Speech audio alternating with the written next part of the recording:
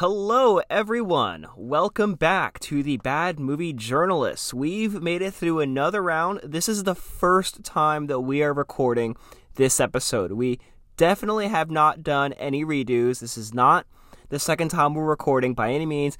I promise you that's not what happened. Anyways, I'm Christian. I'm Connor. For the first time, we are going to discuss this awful movie that we've watched. And for the first time, I will make the joke that, Christian, we are back, we have not been canceled, and it's either because a man has come and made a deal with us with an awesome cane, or because we don't have any sponsors to tell us what to do. It's one of the two. The world may never know. Although I will say, I had a very strange guest at my place the other day that I'm pretty sure had a pretty sick cane. So, I think maybe one of those might be more true than the other. I mean, the world may never know. Christian, why don't you tell us a little bit about what we're going to be talking about today? So this week we're watching Ghost Rider. Yes, the very famous and beloved, I'm putting a lot of air quotes around beloved, Nicolas Cage movie about the Marvel Comics superhero Ghost Rider. A film that is so puzzling that I am so surprised this was made right before Disney bought Marvel. I am really curious what it would be like if Disney had bought Marvel, including this movie, and this was the movie to start off the MCU. But here we go. We're talking Ghost Rider. I'll be transparent. I didn't know a ton about Ghost Rider coming into this movie. It's not exactly an IP that I know very well, but do you know what I do know very well and that I'd like to talk about for as much time as possible is Nicolas Cage. I could talk about this man all day. He has an Academy Award. He has the same amount of Academy Awards as Leonardo DiCaprio. He's possibly the most memed person in human existence. He married Elvis Presley's daughter. He got married last year, I don't know if you know, in Vegas, and then annulled it 4 days later. He has so much weird property. He owns the most haunted mansion in New Orleans, also known as sometimes as the most haunted house in America. He owns a castle in England. He once bought a dinosaur skull only to discover that it was stolen and then returned it to Mongolia. He's one of the most generous philanthropists in Hollywood, but he's been brought under tax evasion charges as recently as 2009. He's been sued by multiple banks for 7-figure loans. And in 2017, it was reported he's in so much debt that he will literally take any role anyone brings to him because he just needs the money. The man's whole existence is just beyond my general comprehension. What is he doing? What is this man doing? He is such an enigma, just like top to bottom. Nicolas Cage is a puzzling figure. Because one of the things that I think is so interesting about Nicolas Cage is that he's a good actor when he wants to be. Nicolas Cage has made genuinely good movies and played genuinely good roles and given really good performances several times. But then he goes from doing something like Mandy to this, where it's not that he's really playing like an extremely different type of performance, but it's just amazing how you can really see an actor really try in some movies and just completely phone it in others. And this kind of seems like it might be one of those more phoned in performances. But as far as all that goes, let's just go ahead and jump right into it. So Connor, do you want to tell us a little bit about the overall summary and performance of this movie? Yeah, so Ghost Rider came out in 2007. It's obviously a superhero film based on the Marvel character, like you said. It was written and directed by Mark Steven Johnson, who also wrote the awful Ben Affleck Daredevil movie, and then somehow recently wrote that Christopher Robin film that came out a couple years ago, the Winnie the Pooh movie, so he did a detour somewhere. Obviously, it stars Nicolas Cage as the main protagonist, Johnny Blaze, or the Ghost Rider. And then his supporting actresses and actors are Eva Mendes, Wes Bentley, Sam Elliott, Donal Logue. Donal, I'm sorry if that's not how you pronounce your name. I've never known.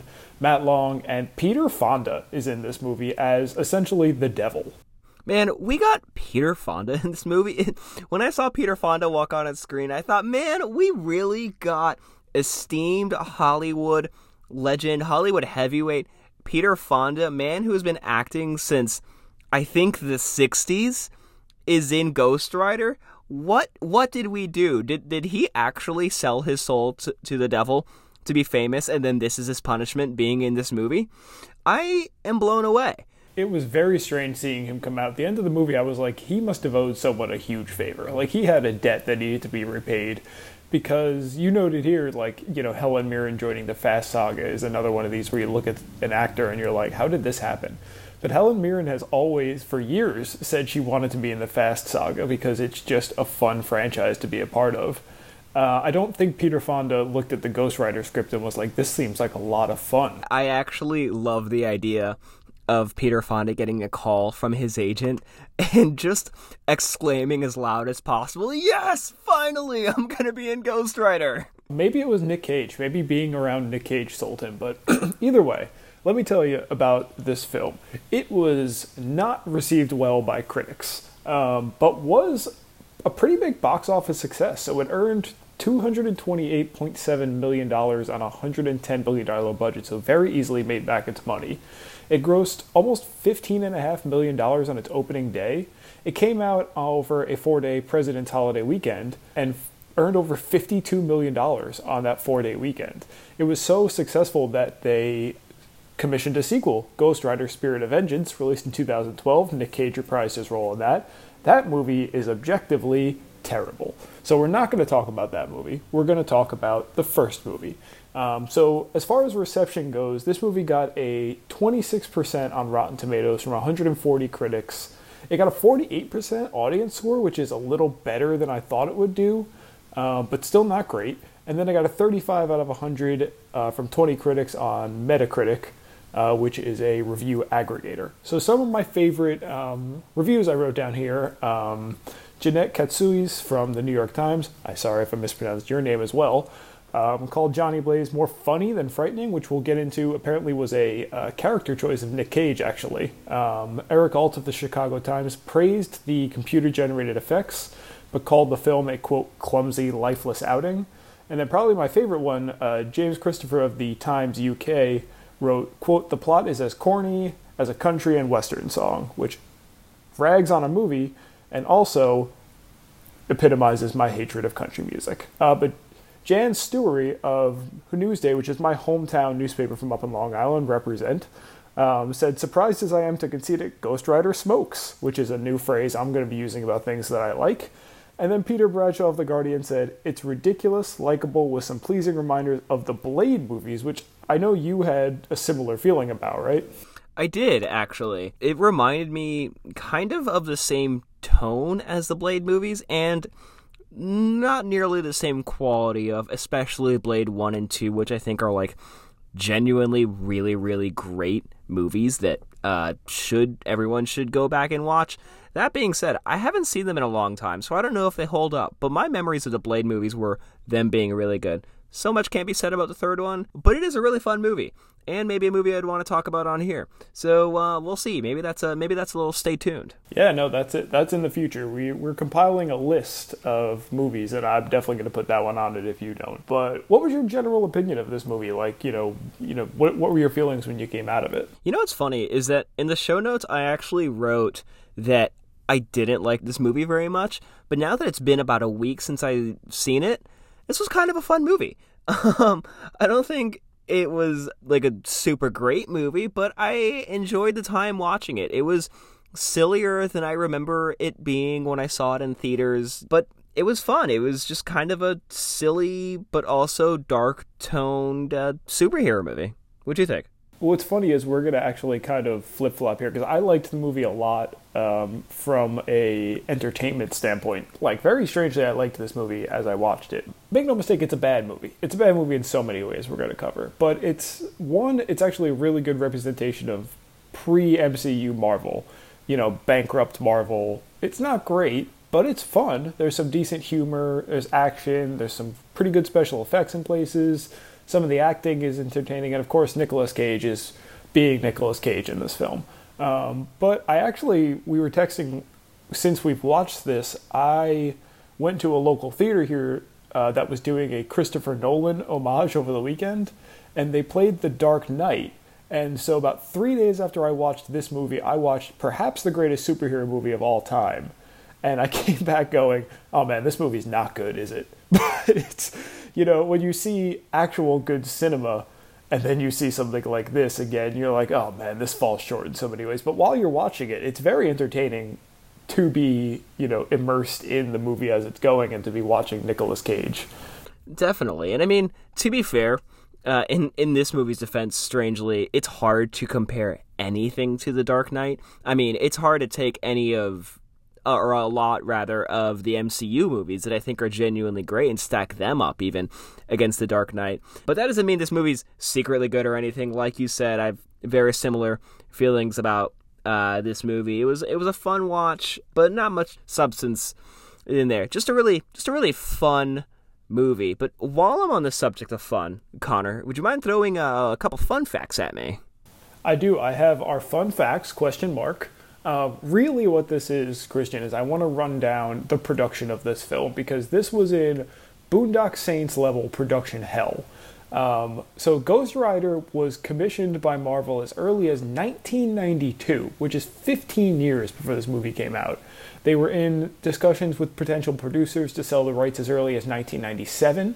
Production was supposed to start in 2003 on this one with Nicolas Cage attached, but was delayed for years for a number of reasons, including that Nicolas Cage needed to film The Weatherman, and this is a quote, the lack of a workable script, which is pretty important to a movie, to have a workable script.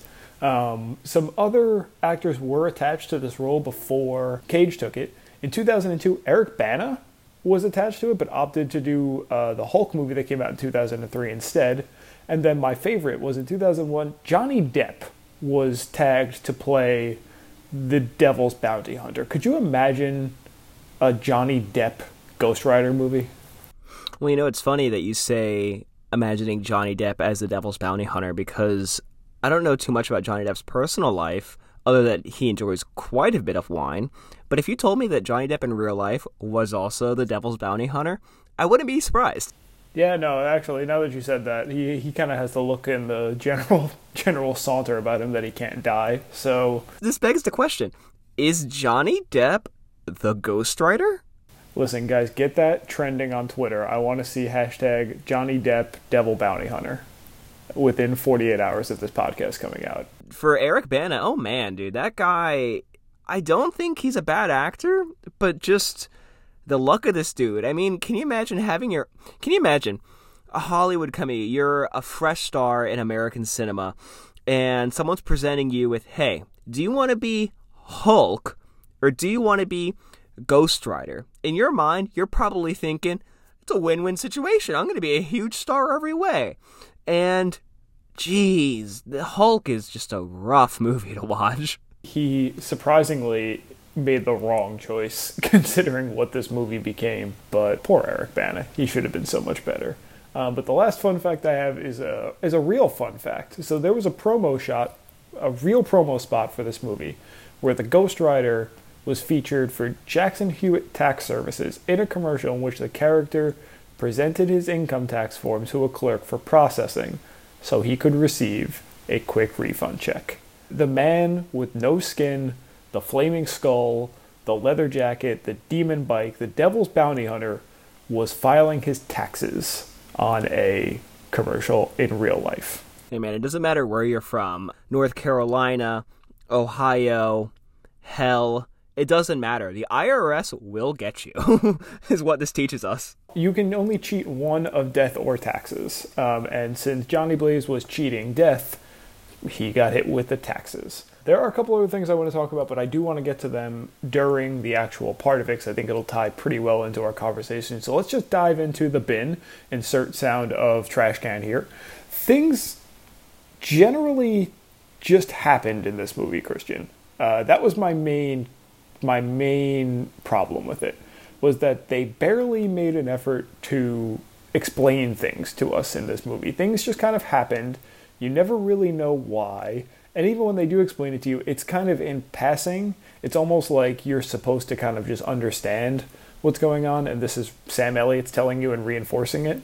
It does not do a good job of explaining what's going on to someone who's not even semi-familiar with the lore of this character. Absolutely, it does that 100%. It doesn't make any sort of sense at all in terms of the plot. Like you're saying, things just kind of happen with no explanation. And it kind of simultaneously moves at a breakneck pace, but also feels extremely slow and like nothing happens. It's very puzzling. All I remember of watching this movie is it starts out, a young actor playing one day Nicolas Cage walks out, and then the devil comes, tells his whole dad dies, and now he's Ghost Rider. And it's like, hold up. I need some explanation for something going on here. One of the notes I wrote down was like, the kid is supposed to be about 17 when the devil comes, and he asks no follow-up questions. He just signs the deal. This man appeared out of nowhere. He's offering to cure his dad of cancer magically. He has literally no questions about this offer deal at all. He doesn't suspect a single thing. I was 17 and stupid, but I would have been like, I'm going to call the cops. At least if a man was presenting me with a contract, I would consult an attorney. I don't understand. He was just like, sure, I'll put my blood here. Just, it doesn't make any sort of sense. It really doesn't. And this isn't something I wrote in the show notes, but this actually, I feel like I have to bring this up. The actor that plays young Johnny Blaze, and then the actor who is the younger performer for Eva Mendes' character, I don't remember the character's name, Roxanne. Her name is Roxanne. Anyways, their actors are the same age, and then you see them at an indeterminate amount of time later, and you want me to believe that Nick Cage and Eva Mendes are the same age? Hold on. I actually wrote down a note that says, quote, making that person young Nick Cage feels very gratuitous for Nick Cage. I don't know. Doesn't seem very accurate. While we're talking about those two, I did not feel, you could never ever convince me that Nick Cage and Eva Mendes are going to have believable sexual chemistry. Like, that's a thing where if those two were dating in real life, I'd be like, someone has a video of someone. Like, there's blackmail involved. There's no way. And, like, they would kiss on screen, and I was watching it with my girlfriend, and she was like, that was the worst movie kiss I've ever seen in my entire life. Like, they have just zero chemistry on the screen. And, of course they don't. It's Eva Mendes and Nick Cage. Yeah, it doesn't work at all. Like you said, you have a Eva Mendes who is extremely beautiful, and then you have Nicolas Cage who, I'm sure there is a population that thinks he is a very attractive man, but their relationship doesn't work in the slightest. It doesn't really make any sense why she would want to be with him at all. They don't build towards it. It just kind of seems contrived, really convenient for the entire movie plot. And something that really struck me is just strange and didn't make any sense was just the fact that Eva Mendes seems so desperate in this movie for Nick Cage's character to like her. There's literally a scene where they're supposed to go on a date, and she gets ghosted by the Ghost Rider, and she proceeds to, instead of just leaving like a normal person would if they were ghosted on a date, she just sits at this restaurant set for two by herself and gets extremely drunk and is asking the waiter, "Do you think I'm pretty?" I'm sorry, Eva Mendes. Yes, he does. I don't think anyone's going to dispute that. It just seems like such a strange choice to have her sitting in a restaurant alone begging for a guy to notice her. Like, what are we doing? If Eva Mendes wasn't world famous as, this brilliant actress, she would turn heads on any street in America. And it's very strange to have her sitting in a restaurant with, and not to, only compare people by their looks. I'm sure that that very nice waiter had a great personality, but he was, at most like a 5 or 6 out of 10 on a scale. How dare you criticize Eva Mendes waiter? I don't have any respect for that person after that imaginary character. It doesn't make any sense because not only does he not give a response, he just kind of haphazardly shrugs at her. Like, does he even have a line? No, he doesn't. He shrugs and makes like an sound, and that's the end of the conversation. Also, that man's a waiter. He's supposed to be doing nice things to get tips. He should have gotten no tip. Back when I was a waiter, if someone came to me and be like, "Do you think I'm good looking?" I would have been like 10 out of 10. Do you want to go on a date right now? Because they're going to tip me better. That's just how the world works, unfortunately. But enough talk about waiting. Another thing I had about this movie that I wanted to talk about was the fighting, because it's not good. There's some like decent action in this movie, like the scene where he's being like chased by the police and he ropes the helicopter. A lot of that's fun, and he like can summon the fire, and that looks really good. And then he fights Blackheart and he fights the Hidden, and most of the fights are over in about 15 seconds, and there's barely any like cool things that happen. Like most of the time he just hits them with his chain and wraps them up or punches them, and then that's the end of it. The fighting in this movie should be so much better than what it was. It's extremely disappointing, and that's more than anything, more than just the kind of mess of a script and plot that this movie has. I feel like that's probably the biggest issue with this movie, is that the action has no weight at all. Do these people even have superpowers? And to be honest with you, I don't know. It just kind of seems like they have regular guy strength, and they're just kind of hitting each other, but not even in like a fun or brutal way. It just seems like, I don't know, just really, really lazily choreographed. The villains go down extremely, extremely fast. I don't remember any of the villains' name other than Blackheart. He's the only one who has a name I remember. I think the other ones were named, but I could not tell you who any of his gang of thugs were, the Hidden were at all. They were just people that he hit and killed. And then Blackheart too. He goes down in a second. They didn't even barely fight. He just kind of hit him a couple times and was like, oh no, I'm dead. That's probably the most, and you wrote down here, this movie can be described as wasted potential, and that's what I felt like watching, because especially after, you know, obviously you guys can't see this, but we have a doc, and Christian put in photos of what like actual Blackheart looks like, and it's so cool. And then they made this character in his final form, which is Legion, which he's got, you know, 1,000 souls or whatever the convoluted superhero thing is behind that. And the first line that he says in this form is, "My name is Legion, for we are," pregnant pause, "many." I'm not taking you seriously after that. That's the worst introduction for a supervillain I've ever seen. And the Hidden are supposed to be like elemental. That's why like one can turn into gas and one is in the water and one is the earth, I think. They're like the other elements to combat Ghost Rider's fire. You wouldn't know that, of course, unless you've done any research on the movie, because they don't explain it at all. And it's just really disappointing. And like, I like Wes Bentley too. He is a villain in everything. So he's in his perfect role here, and it's just a waste of him, because I've seen him be much better than this with much worse backstory. I think another good example of just things that are completely wasted in this movie is Sam Elliott as Carter Slade. I think it's a little telegraphed, and it's pretty obvious that he's going to end up to be the former Ghost Rider when it's finally revealed. But he doesn't do anything. He literally rides with Ghost Rider to where they're going, so he can show down with Wes Bentley's character, and then leaves. He's like, I just thought it was such a strange choice to give this big reveal of, yeah, I've got one final ride in me, let's get this done. And then he literally takes them there and is like, well, it's all I had. He probably didn't have to transform if he was going to die. He was just going to ride a horse, right? I mean, I thought like Sam Elliott is a great actor, and we'll get into that in my version of The Beauty, but it's kind of just a Deus Ex Machina where he just knew everything, and because of that he could explain it to like all of us and to Johnny Blaze, and it just, you know, is super telegraphed that he was the last guy because he's the only person who can tell the story.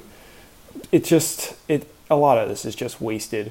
And it kind of makes me interested to go see a lot of like the Ghost Rider lore and read some up on it, because it does seem like that character and a lot of these villains have like a lot of potential. It just doesn't hit well at all. I completely agree with you too. And I mean, like, unfortunately, like, Ghost Rider's not a character like I am super familiar with the lore with. Like, out of all the main big Marvel movies that have come out over the past 20 years, this is definitely on the very low end of properties that I'm familiar with, which is unfortunate because he's a cool character on paper, and then he's done just really poorly in a film like this. Yeah, and it's his only representation too, because he didn't get the MCU treatment, which I'm pretty sure has something to do with Disney not wanting to display a character on its family-friendly programming called The Devil's Bounty Hunter, but perhaps a conversation for another day. But I do want to move into the beauty, Christian. Is there anything else you want to touch on in the bin? No, that's it. I'm all ready. Hit me with that actual good stuff about this movie. All right, now that we've ragged on this film, time to turn face, talk about why it's great. Why it's great, let's start off right off the top. Nicolas Cage. He is acting in it, therefore it is great. It's very strange because, like I mentioned, he made a conscious choice that he talked about, where instead of playing Johnny Blaze like this, badass character that he's supposed to be, he's this hard drinking and smoking sort of, badass, Cage decided to play him with a little more depth. He's playing, he said he's playing him, quote, as someone who made this deal, and he's trying to avoid confronting it, anything he can do to keep it away from him. And that actually comes across pretty well in the movie. We were talking about earlier, Nicolas Cage is actually a good actor. He plays this as almost like a kid, essentially. Like, he has this sort of like childish sense of humor, and he's doing all these goofy and funny things. And because he's Nicolas Cage, you kind of laugh at it. And then he kind of pivots into this different character when he becomes the Flaming Skull. And it's surprisingly effective. It's much more effective than it had any right to be. I definitely agree with you, too. I liked him overall in this movie. I think it's kind of interesting how he starts out the movie, and now we know it's a conscious choice, but he starts out the movie kind of almost giving a weird comatose performance that doesn't seem very Nicolas Cage. Like, he starts out a movie, and one of the first notes I wrote down is like, man, Nicolas Cage looks like he took a handful of Quaaludes before stepping on set. But it quickly turns around once he gets into all the Ghost Rider kind of business, and he has that big transformation. And I thought that was a pretty fun transformation where he's freaking out, and he doesn't really know what's happening, and he's like almost like laughing because he's going through this just like extreme pain of, I guess, almost like probably the feeling akin to being like internally immolated, where your entire body is just literally setting aflames and there's nothing left by a skeleton. And I think he like translated that very well. And I also really liked, like you said, how he kind of had this weird childlike mentality. It almost reminded me of how maybe what happened was that after he sold his soul to the devil, just the person that he was just completely stopped being a person, and he was just a soulless body going through life up until finally the Ghost Rider comes out, and that's when he kind of like becomes more of a normal person again, if that makes sense. Even when he does that interview, he's basically like comatose. Like, the only thing that even gives him like a semblance of emotion is when he sees Eva Mendes, and even then he's still like, his first line to her when he catches up in the thing is howdy, howdy, howdy, and he says it like super chill. So it's basically like he just stays a kid the entire time. He doesn't really grow, and then, like you're saying, when he becomes Ghost Rider, you can kind of see he starts living a little more. So yeah, that's definitely like an interesting theory. Where did you fall kind of, one of my favorite moments was the transformation, the first one. Like you were saying, I think only Nicolas Cage, by the way, can pull that off, that like sort of crazed screaming that he was doing. I don't think anyone else really can be that convincing when you do stuff like that. It's just because Nick Cage is an insane person. But where did you fall on the effects for this movie? They weren't terrible. I actually thought they were pretty good, especially for the time. I thought the design of the character looked pretty cool. I'm an easy person to get when it comes to things like this. The character design is a flaming skull in a leather jacket with spikes, which, if you know anything about my personal life, that is just how I choose to dress. So yeah, his look worked on me. I thought it looked really, really good, especially for the time. I mean, 2007, of course it doesn't really hold up to recent stuff, but I imagine seeing this 13 and a half years ago now probably looked pretty awesome in theaters, and I'm pretty sure I thought it did too, so it worked for me. I wrote down that I'm not sure where I fall in the effects, but I think favorably, ? Some of the stuff was really well done. Like the first transformation, a lot of the transformations when he becomes the demon bike or the fire horse with Sam Elliott. He turns that shotgun into like I keep saying demon, but that's essentially the only way I can describe it, like a demon gun. A lot of that stuff is really, really good looking. So I think in the moment it's pretty good, and especially like you're saying for 13 years ago, it feels pretty good. It's a little damning when you think about the fact that Iron Man came out the next year, but I think it sets like a pretty good ground point of when you can see Marvel and Disney starting to really figure out what they could do. It almost feels like dawning kind of into the MCU in terms of like effects and everything like that. I thought for the most part it came out pretty well. I think so too. Another thing I thought that like actually looked kind of cool was his penance stare. That's kind of like, as far as I know, one of Ghost Rider's signature moves, and it's a cool power. He stares into you and he makes you feel all of the pain that you've ever inflicted upon everyone else in the world. So the worse of a person you are, the worse the penance stare affects you. And I think that the way they show it in the movie, where it looks like the inside of your eyes have been burned out and there's nothing left but just cinders and ash inside of your skull now, it looks really cool on screen to me. Yeah, no, you're right. And I liked the part, it's a little comical too, like on a couple of them, because they linger there for a long time. But it was pretty cool when you go in and they give you, like, you zoom into the eyes while it's happening of the victim, and then you get to see, like, all these people that are suffering in that person. So you get to almost see kind of what they're going through as they're going through the penance. And then when you come out, it's like you were saying, like, it's almost like ashes have gone over their eyes and then they go limp. So it's a pretty cool visualization. Like I said, they do, like the first one, they linger there for like 20 seconds, it feels like. And eventually you're like, all right, that's we can move on now. But it is pretty cool to like watch all that happen at the same time. Another thing that I liked about this movie has a lot of what I call that guys.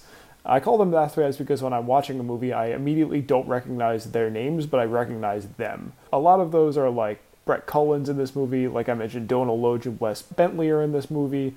There's an emo Rebel Wilson cameo before she does Pitch Perfect, which is really fun to see because I did not know she was in this. But I want to shout out Sam Elliott because Sam Elliott, I think, has been playing the same character his literally entire life. He doesn't seem to age. Nothing about him ever seems to change. But he is a joy to see on screen every time I see him. I've never watched a movie where I've been like, man, Sam Elliott's not doing well here. Oh, God, I could have done without Sam. Every time I see him, I'm very joyful to see him. He turns in a performance that I enjoy, even if it's the same performance over and over again.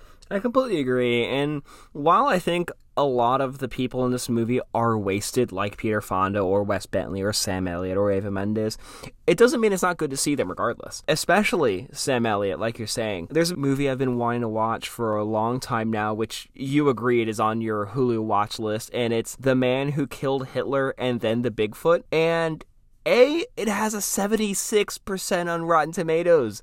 So it sounds like it's really, really good. And B, Sam Elliott's the main character. Say no more. I want to see that. You put that in the doc, and I was like, don't you worry. I've been waiting to watch it. Because it's like one of the first things that loads up on my Hulu. I guess it's very similar to what I watch on there. And it doesn't have the whole title. It just says The Man Who Killed Hitler and ... But it's a photo of Sam Elliott walking with like the sun behind him holding what appears to be a shotgun. So I was like, oh, I've got to watch this. And then I found out it's The Man Who Killed Hitler and then Bigfoot, and it's really well regarded. I was like, I absolutely have to watch this. It's actually what I'm doing tomorrow night. Not to give away my weekend plans too much. We are in a quarantine, though. But yeah, no, he's great in this movie, and he's just always a joy to see. But like you're saying, a lot of the characters, like especially Eva Mendes, just feels wasted. I like seeing Eva Mendes. She's very beautiful. She's a great actress. But nothing here is like super inspiring. But I do love a movie that's full of people who I look at and then immediately have to pull up my phone and IMDb and be like, I saw this guy in an episode of House in 2002. That's how I recognize him. That is hilarious, actually. I actually didn't know at all about the Rebel Wilson being in this movie, but that's pretty cool, actually, to see her in there. And then look how big of a star she is now. I mean, she's massive. She's in those Pitch Perfect movies, and she's had a bunch of her own, I think, solo comedy performances. So, I mean, hey, good for her. Yeah, and I mean, the last thing I want to do before we move into The Cell is I want to shout out the comedy in this movie because it shouldn't work. It's very dumb, but it does work, and it worked a lot on me. Like, one thing I wrote down, I wrote it in all caps. It's in part of the movie where Nicolas Cage is essentially trying to prove that he can defy death. He just picks up a hot pot of coffee and drinks from it, like off the bin, in his hands, just pours it down his face. And then he does 2 jumps that at no point even pretend to be humanly or physically impossible. One of them is that he jumps over a football field full of helicopters, and he finishes one of them. There's no way that's meant to be taken seriously. And then Eva Mendes leaves the stadium, and he catches up to it from his jump, like, immediately. She's supposed to be on the interstate by the time he launches, and then he just pulls up next to them and is doing bike stunts to get their attention. It's like a bunch of stupid stuff like that that kind of occupies the first half of the film. But I don't know if it's Nick Cage, I don't know if it's just the tone of the movie, but all of it made me laugh. It also made me laugh, too. I'm a sucker for just really stupid puns. Things like calling him Bonehead, or him saying, feels like my head's on fire. You know, stuff like that, as dumb as they are, it just works on me, you know? Because it's silly, it's not taking itself too seriously, which is kind of something I wish they kept throughout the rest of the movie, just not taking itself too seriously. But stuff like that works. Like you're saying, the idea of him leaving one of the jumps he does and then somehow being assumedly miles away on the interstate to catch up with a car that's been gone for probably, I don't know, an hour or two at this point is crazy. Does this motorcycle go 300 miles an hour? How did it get there that quickly? I have so many questions about that.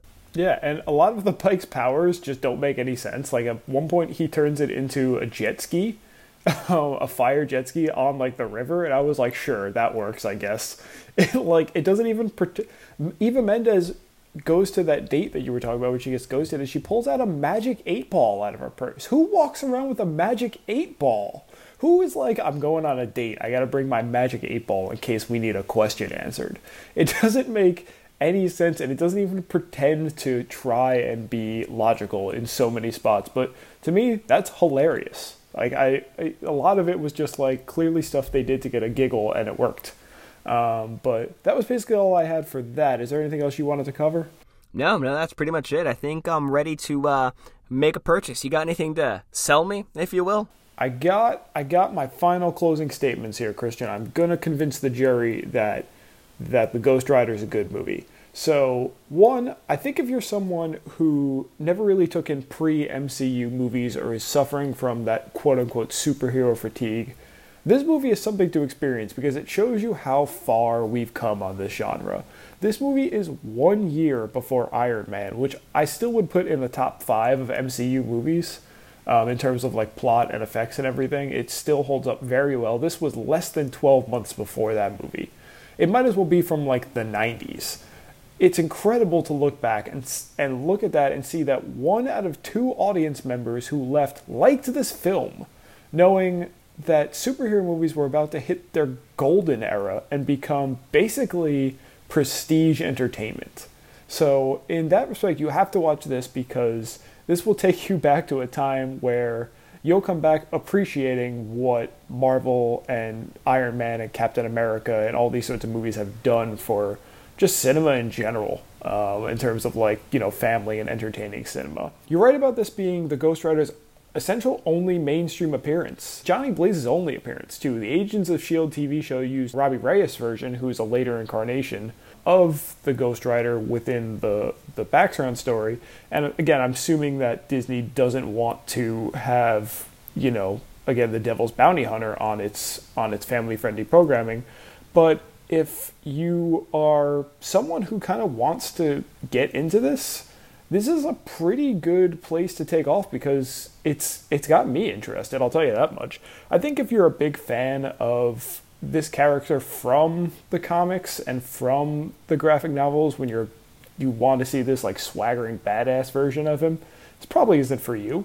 But to me, it's interesting to watch this character who essentially turns into a fire and blaze badass at night, kind of switch back and forth between this childish, immature guy to a literal demon who made a deal with the devil. So I think that, you know, if this is something where, like me and you're not super into this might be a place to like kind of ease yourself in and see if it's something that, you know, you think you'd want to know the backstory of. And then lastly, Nicolas Cage is in this movie. And again, I will watch any Nicolas Cage movie ever. That's not sarcastic at all. This man has more Academy Award wins than Brad Pitt. He's a good actor. Secondly, he may be the weirdest dude, and he may give the strangest performances. He may walk around like he's high or on Quaaludes. He may alternate between those two in any given scene. But we also just watched Taylor Kitsch and Val Kilmer play wet bag versions of really captivating lead characters, or what should have been captivating lead characters. So at least Nicolas Cage makes you feel something when you watch the movie. Is it always what you want it to be? What the director wanted it to be? What Nicolas Cage wanted it to be? Probably not. But did I laugh at almost every time he did that weird point? He did a point, obviously this is an audio medium, but he did a point where he kind of like would slowly raise his arm and his hand was kind of like fully outstretched, so he was almost pointing at you with like 3 fingers. It was like turned to the side. It was very strange, and I laughed every time. But at least I wasn't bored. At least I wasn't falling asleep. At least I wasn't going, Jesus, this man mailed this in. And for so many movies that we have watched and we're going to watch, that would be a wild improvement. So I think it's just worth watching these sorts of movies, and especially this movie where he's taking a different turn on a pretty legendary character. It's worth it just to watch it, to see kind of what he does and feel what he makes you feel when you watch these. Yeah, I agree with you on all that. For me, like we said, it's so cool to see what Marvel was making right before the MCU happened. I think this is probably like one of the best representations of that. Also, stuff like Fantastic Four, very similar vein. But we don't know if we're going to get any more of this character. Whether or not Disney will make it is kind of up in the air. They like to make their whole family-friendly programming and all that stuff. But Disney's also getting a little bit more adventurous now and is going to make Blade here pretty soon. So they could do it, but I wouldn't necessarily hold out on it coming out anytime soon. So until then, this is the best Johnny Blaze we got. And it's fun. It is it's a silly movie. It's not the most serious movie. So, if what you want out of this is something more along the lines of a horror movie or something where it's like a really intense, hard action movie, this isn't really that. It's surprisingly silly. It's surprisingly lighthearted at points and just kind of fun. And I enjoyed watching it. Like we've said before, I like short movies, and this isn't a very long movie either. And that also works to its credit. As much as I like the Marvel movies that are being made today, one of the complaints I will say about them is that they're all like 2.5 hours to 3 hours long each. And that's just a long time in the movie. And Ghost Rider doesn't need to be on screen for that long. So having a crisp 2-hour film works for me. It's fine. That's the exact amount of movie that I want to see. On top of all that, like I said before, the aesthetic of the character is cool. There's a certain population out there, I definitely fall into this category, where you have the main character being just a flaming skull guy. Yeah, sign me up. I'll watch anything where the main character is a flaming skull in a leather jacket that rides a motorcycle. That sounds so cool to me. So if you're like that, if that's kind of right up your alley, give it a shot. Give it a watch. We've also said before when we talked about Death Note on this podcast that it makes you want to go back and kind of learn more about the characters, and I'll say that too. I can't really say whether or not this is an accurate depiction of Johnny Blaze. I don't know. I'm not familiar with the material. But I will say this. It makes me kind of want to go back and find out how much they missed the mark on it. So that's definitely a thing to pay attention to. And again, anything that kind of makes you more interested in the original source material, I think is a good thing. Because then it exposes people to work that is really, really good. On top of all that, if you need more reasons to see this movie, Nick Cage just has some great lines and does some really silly gags. One of my favorites is that he's going to do this really big jump where I think it's when he jumps over the football field and he crashes. And Nick Cage just gets up, doesn't bat an eye, and says, "Heck. Yeah, the Devil's Bounty Hunter is afraid to say HE double hockey sticks. He just says, heck." And to me, that's really funny. Yeah, I mean that jump, crash, and line afterwards kind of epitomizes what this movie is in one scene. Like, if you were to watch that, you get a general idea of what the tone of this movie is. And if anyone's interested, by the way, if you just when the bounty hunter, when the Devil's Bounty Hunter, when Ghost Rider puts on that leather jacket for the first time and saunters out, if any of you want to know, that's what Christian looks like on a daily basis. He has skin, but fashion-wise, that's exactly what he's looked like every time I've ever seen him at any point in our friendship. If for nothing else, you can see what Christian generally looks like on a day-to-day basis. Yeah, there you go. That's exactly what I look like. If it wasn't quarantine going on right now, if there still wasn't a pandemic going around, because there still is, in case anyone wasn't aware somehow, I would be out right now wearing a leather jacket in 100-degree heat, because that is the exact type of person I am. No, it's 100%. If you could be engulfed in flames safely at all times, I feel like you would as well. But speaking of the quarantine, I hope that at some point, like in the future, someone is listening to this podcast like 3 years, 5 years from now, something like that, going through the archives of this, discovers it and is like, wow, this is entertaining. And then they listen to us talk about a global pandemic and a quarantine and like, wait, what happened? I hope a young person who doesn't really process this is listening to this years from now and is like, what? I have to go look at this. But we end our podcast, Christian, every week with a final question. And I do believe you have prepared a final question for us this week. I have. The question for this week is, if you were the Ghost Rider, what would your vehicle be? So I thought about this. And I didn't think about it that hard. I'm not going to lie to you. Because instantly, the first answer that came to my mind was Vespa scooter. And then the second thought that came to my mind was Segway. And then I had to decide on which one I thought Ghost Rider riding would look funnier on. And I came to the conclusion that I think Segways are just universally funny. And if you didn't know, they are no longer making Segways, by the way, as of last week.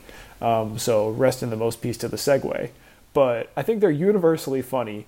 But I had this mental image of the Ghost Rider in his leather jacket, engulfed in flames, his big skull, sitting on a little Vespa scooter, scooting around Rome, Italy, with people sitting on the side, drinking espresso and eating pizza, and just being horrified at what they're seeing roll down the street. And I could not stop laughing for about 15 minutes while I was at the gym the other day. So to me, that has to be my answer. That is a great answer. That would be hilarious to see the Devil's Bounty Hunter just cruising down the street, going a whopping 4 miles an hour on a Segway. I would pay anything to see that. For me, actually, I really laughed when he said scooter, because instead of going Vespa scooter, I went Razor scooter. I grew up, I'm like what I like to call a cul-de-sac kid. When I was a young boy, I used to go out with all the neighborhood kids and run around in the cul-de-sac and ride my scooter around. And I would love to see Johnny Blaze fully Ghost Ridered out, flaming skull and everything, just rolling down the suburbs on a flaming kick scooter. Nothing would bring me more joy than that image. No, that would be hilarious. Also, too, it would add an attack to his arsenal, because we all know nothing hurts more than getting hit in the ankle with a Razor scooter. So could you imagine if he had that thing with all his demon possession powers, and then he hit you in the ankle? I think that would be the most devastating attack, probably in the whole first Ghost Rider movie. Oh man, that would take anyone out. I mean, if I got hit in the ankles right now with a Razor scooter, that would be a fate worse than death. I mean, I'm surprised they never went for that in a Saw movie. Like, that could easily be one of the final puzzles you got to get out of when Jigsaw's got you captured is, oh great, now you've got to escape the Razor scooter room of doom. Like, yeah, I want it.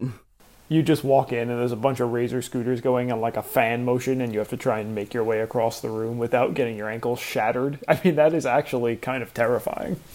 Sounds awesome. I'm here for it. I'm imagining the pain right now, and it's not great. But I think that's all we've got, Christian. Is there anything else you want to say before we wrap up here? No, that is it. I think we have thoroughly sold Ghost Rider and why everyone here should go out and watch this movie right now.